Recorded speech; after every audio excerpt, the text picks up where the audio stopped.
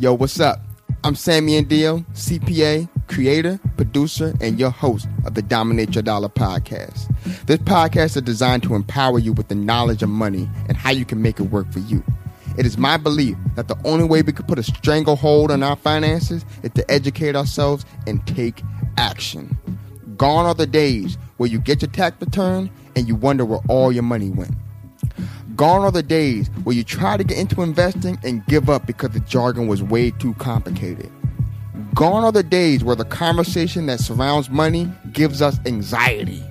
And gone are the days where we look at those with financial freedom and think that it will never be us. It's time for a mindset shift. It's time to take control. It's time to start dictating what our financial future looks like. You are now a dollar dominator. Let's go.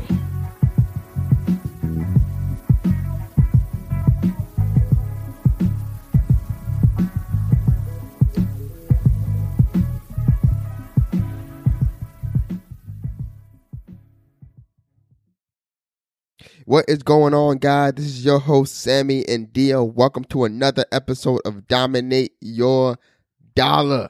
How you guys doing out there? You are going to have to excuse me this week. My allergies are really acting up today, and I hope that I don't sniff a lot while I am recording this. I'm going to try to fight through it, but if so, I'm just going to have to do a lot of editing. You know, that's just what it is, but just wanted to kind of give that disclaimer out for everybody, so you're not annoyed. Okay. All right. So today we are going to be doing a book review. Okay. So the book that we're going to be reviewing today is called The Index Card: Why Personal Finance Doesn't Have to Be Complicated by Helene Ullen and Harold Pollack. Okay. So I was recommended this book, and I was actually listening to a podcast about this very book. But before I get too deep into the episode, I got to let you guys know we have a Dominate Your Dollar giveaway contest, okay?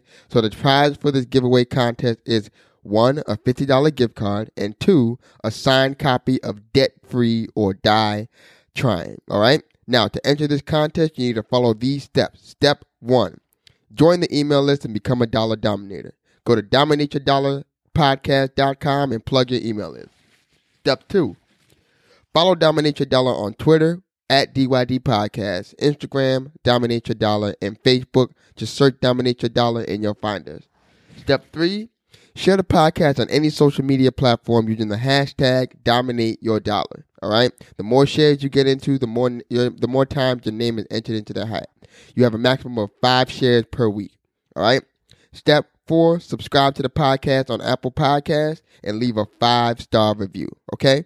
So those are the steps. You do those steps, you will be entered into the contest for a chance to win a $50 gift card and a signed copy of Debt Free or Die Trying by Marcus Garrett. Okay, so let's get into the episode. So, like I said before, we are doing a book review. And I told you guys before, this book was kind of recommended to me. I was actually recommended the podcast first. It was a podcast on Freakonomics Radio, where they were, I guess they were doing like a financial series, and they had this guy Harold Pollack on, and he was saying that he pretty much realized that personal finance doesn't have to be this big monster, doesn't have to be this huge thing, right? And he wrote his principles on how to live a really good financial life on an index card. Just 9 rules, and he wrote them all on the index card, and it was just that simple, right? You follow these 9 rules, you will be well on your way to a great financial life, okay? So it doesn't have to be this complicated thing. Remember me saying that when we went back to the budgeting episode. It doesn't have to be super detailed, doesn't have to be complex, right? A lot of people kind of shy away from trying to get their money right because they think that you have to be this genius when it comes to money, especially when it comes to investing as well. So we're going to talk a little bit about that. So what I'm going to do for this book review, I'm going to kind of go through so the way the book is written, each rule has its own chapter, right? I want to go through kind of like my favorite ones, and the ones that kind of gave the most the most insight, the ones I thought that were very interesting. Yeah, that's what I'm gonna do. I'm just gonna go through the book and try to give my take on what I've read. And I really recommend that you guys pick it up on Amazon. I think it's about like $11.99, really cheap. Anyway, let's go. Index card. Why personal finance doesn't have to be complicated. All right, so the first rule that they have in the index card is strive to save 10 to 20% of your income. I think you guys heard me say that before, right? Saving is very, very, very important. If you guys want to review the episode on savings, go back to the marshmallow test where I compare the marshmallow experiment what they did on kids and how that relates to savings. But anyway, it says strive to save 10 to 20% of your income. I cannot stress this enough.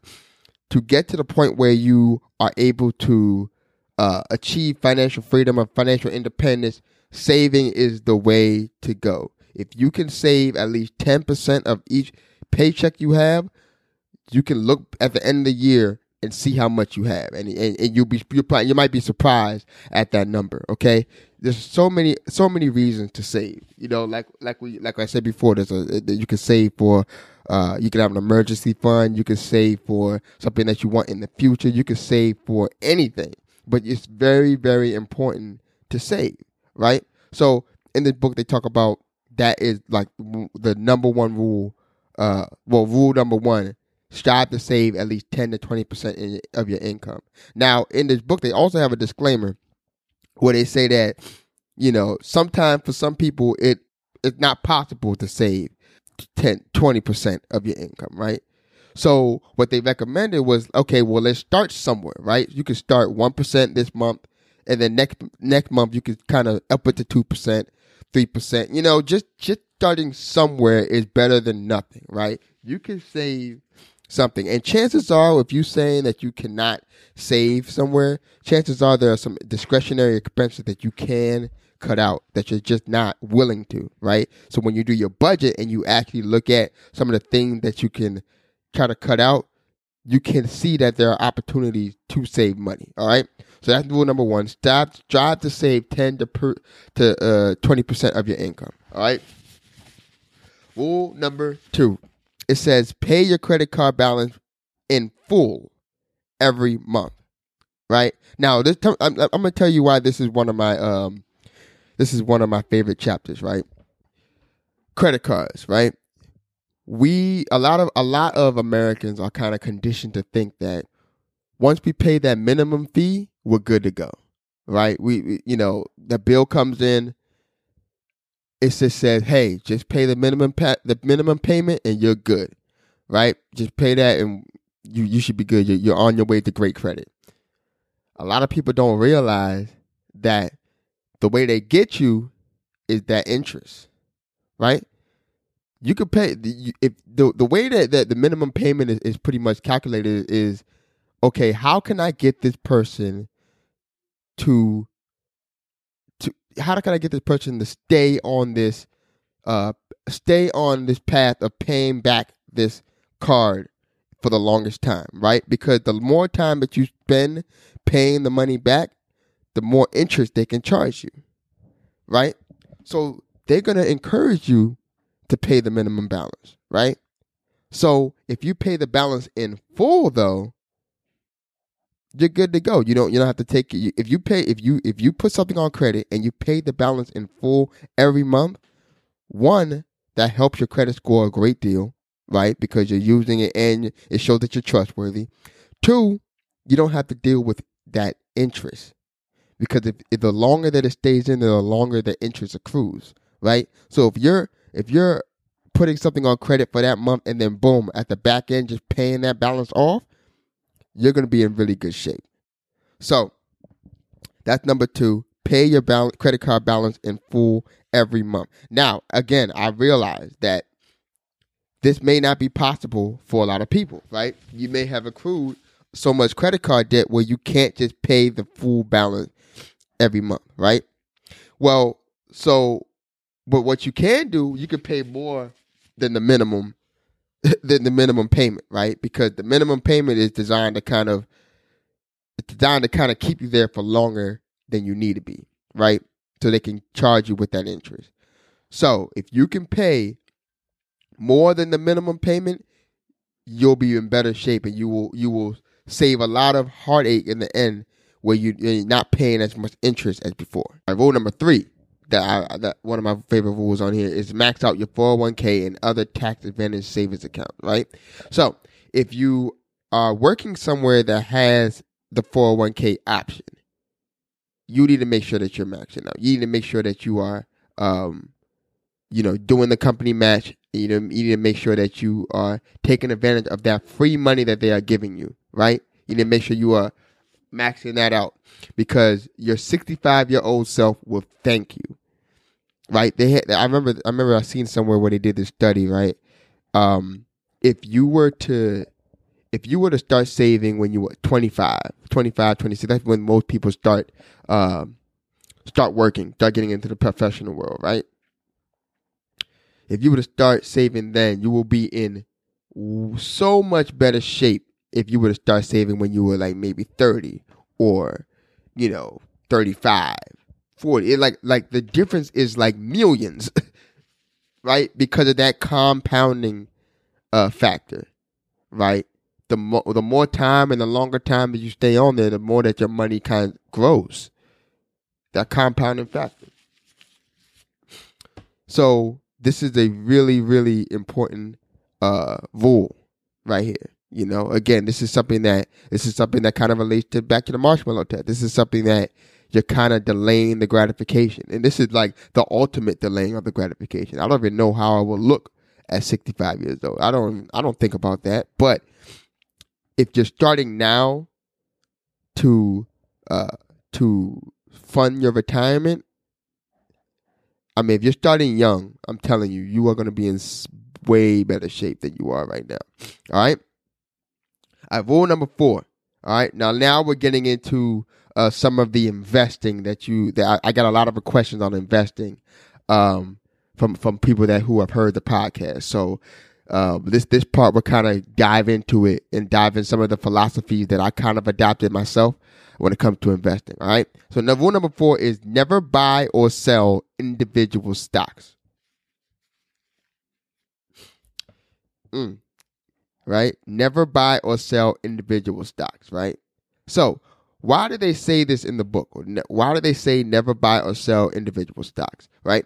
So everybody wants to be the next Warren Buffett. Everybody wants to be the guy that gambles and wins big, right? Everybody wants to be the person that says, everybody wants to be that guy that was the first investor of Apple, right? These tech startups, these companies that are going to be so big, like a couple years ago, when Snapchat went public, that was huge. That was something that everybody was waiting to see, right?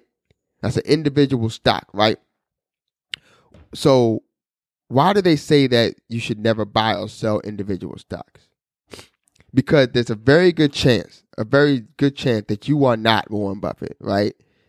Yes, you're not. It's just what it is. Like, you're literally gambling if you do some type of day trading, right? If you just continue to just buy individual stocks, right? So there's a concept in when you come to investing called like risk, right? Risk and diversification, right? So I'm gonna explain what these are, and so you can kind of understand why this rule is important, right? So let's say I buy a stock in McDonald's, right?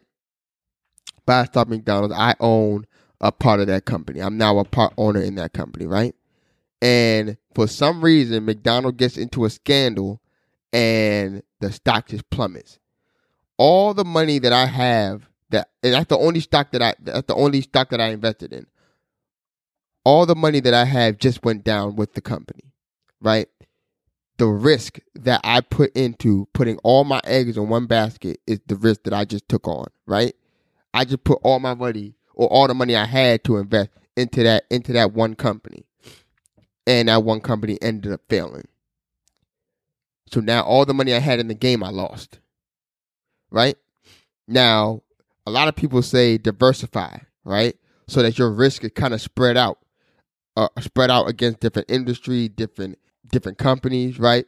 So if one company does just go under, you're not hit that hard because you have other companies doing well for you, right? So that kind of goes into the next rule, which is buy inexpensive, well-diversified index mutual funds and exchange-traded funds. Now, what is a mutual fund? A mutual fund is a group of stocks and bonds, right? Stock bonds. It can be it could be from any industry, right?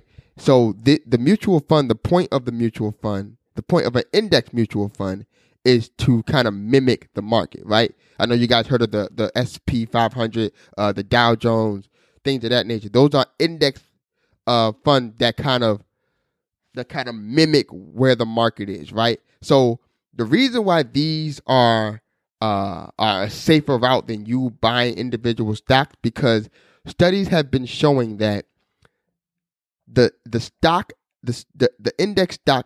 market as a whole always grows, right?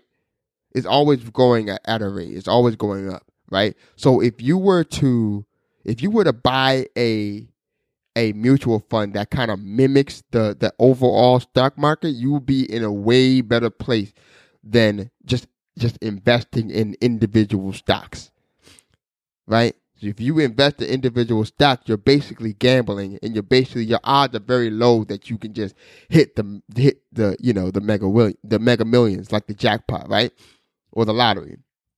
The odds are very low. But with index mutual funds, if you buy and hold, you can see a steady growth over time. So if you do want to invest, index mutual funds and exchange traded funds are the way to go, because with these funds, you're playing the long game. You're not being emotionally kind of swayed with, oh, this is a shiny new company, let me invest in that. Let me sell. Oh, this company's going down, let me sell, right? A lot of investing is very emotional, right? When you see the stock plummeting, when you see that you have this feeling in you to sell, right? Or when this company comes out, it's new, it's shiny, it looks great, you have this feeling you want to buy, right? But you have to understand, with that type of trading, there's always a winner and there's always a loser. Every time. Always a winner, there's always somebody buying and somebody selling, right? So the person who nobody really the person who really wins is the person who's doing the actual trading, right? The person who the brokerage firms, right? Because there's a fee every time you trade. Whether you win, it doesn't matter how the stock performs. There's a fee for trading. There's a fee for buying and selling, right?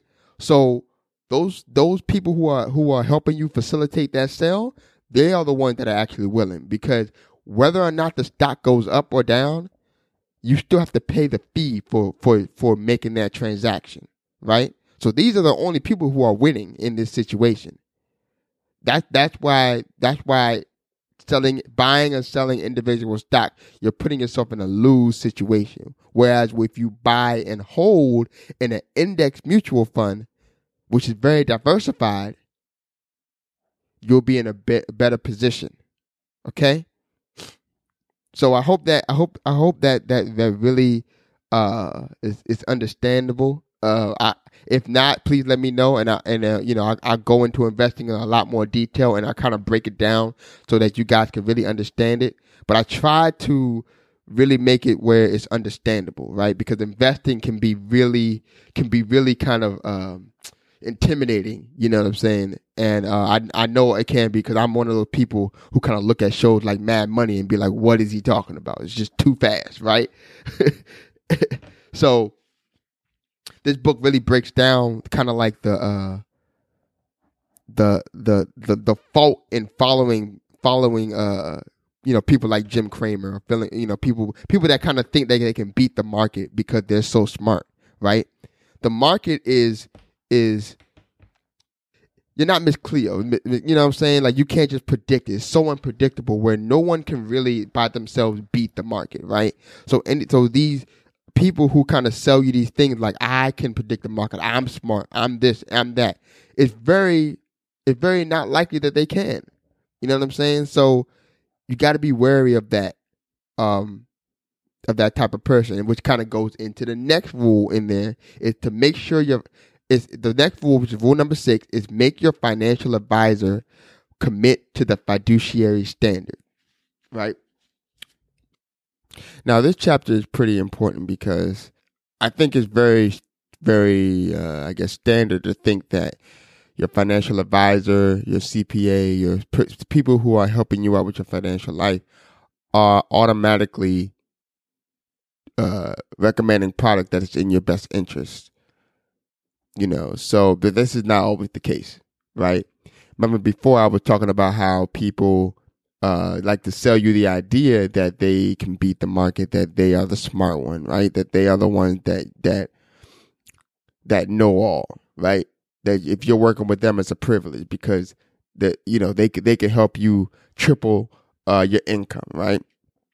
You need to make sure that they're not selling to you to help their bottom line. They're selling to you to really help you, right?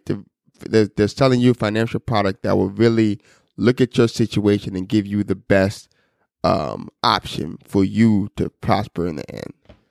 A lot of times in this financial industry, you will meet people who are just trying to reach their bottom line, get their commission sales up. So you need to make sure that they commit to the fiduciary standard, which means that they are looking out for your best interest. Okay, so this is what that chapter is all about. I really think that chapter is important because a lot of people feel like they need a financial advisor, and that's okay. You just need to make sure they are looking out for your best interest. It's like, if you want to get in shape, you get to a fitness coach, right? The same thing with financial advisory, right? You need to make sure that person is looking out for your best interest, right? You don't want to, if we go back to fitness, you don't want to have a fitness coach that is going to sell you the most expensive protein shake just because it's going to help his bottom line, right? Who's going to tell you, oh, do this program, do this Pilates program because, it's going to help him, right? But if you don't need that Pilates program, you don't need that, whatever fitness program, but he's just selling it to you because it's the most expensive one, that's not helping you. You know what I'm saying? So you need to make sure that you are, if you do need a financial advisor, that they are committing to the fiduciary standard. Okay. So those are a few of my favorite chapters. I kind of just went through 1 through 6. There are some more finance tips, rules that you can follow in this book that are very useful. And as you can see, they're pretty simple. It's like literally this person just voted on a index card and then posted it online and it went viral, right? And this book is pretty much a expounding on those facts, expounding on those principles. So if you guys like that, I want you guys to go ahead and check out that book, man. It's called The Index Card: Why Personal Finance Doesn't Have to Be Complicated, right? I think it was very helpful. I think it really kind of breaks down personal finance, and it really is why I started this podcast, right? Because again, this personal finance doesn't have to be this big monster. You can break it down into simple parts that works for you. Okay. So if you like that, and you want to hear more about more money topics, you have a certain money topic that you want to hear about, email me at sammy@dominateyourdollarpodcast.com. Tell me what you want to hear. Give me some feedback, right? You can follow me at DYD Podcast on Twitter. You can follow Dominate Your Dollar on IG. And please make sure you subscribe and leave a 5-star review if you really like this podcast and you really are getting a lot from it, okay? And share with your homie. All right, you guys have a good one.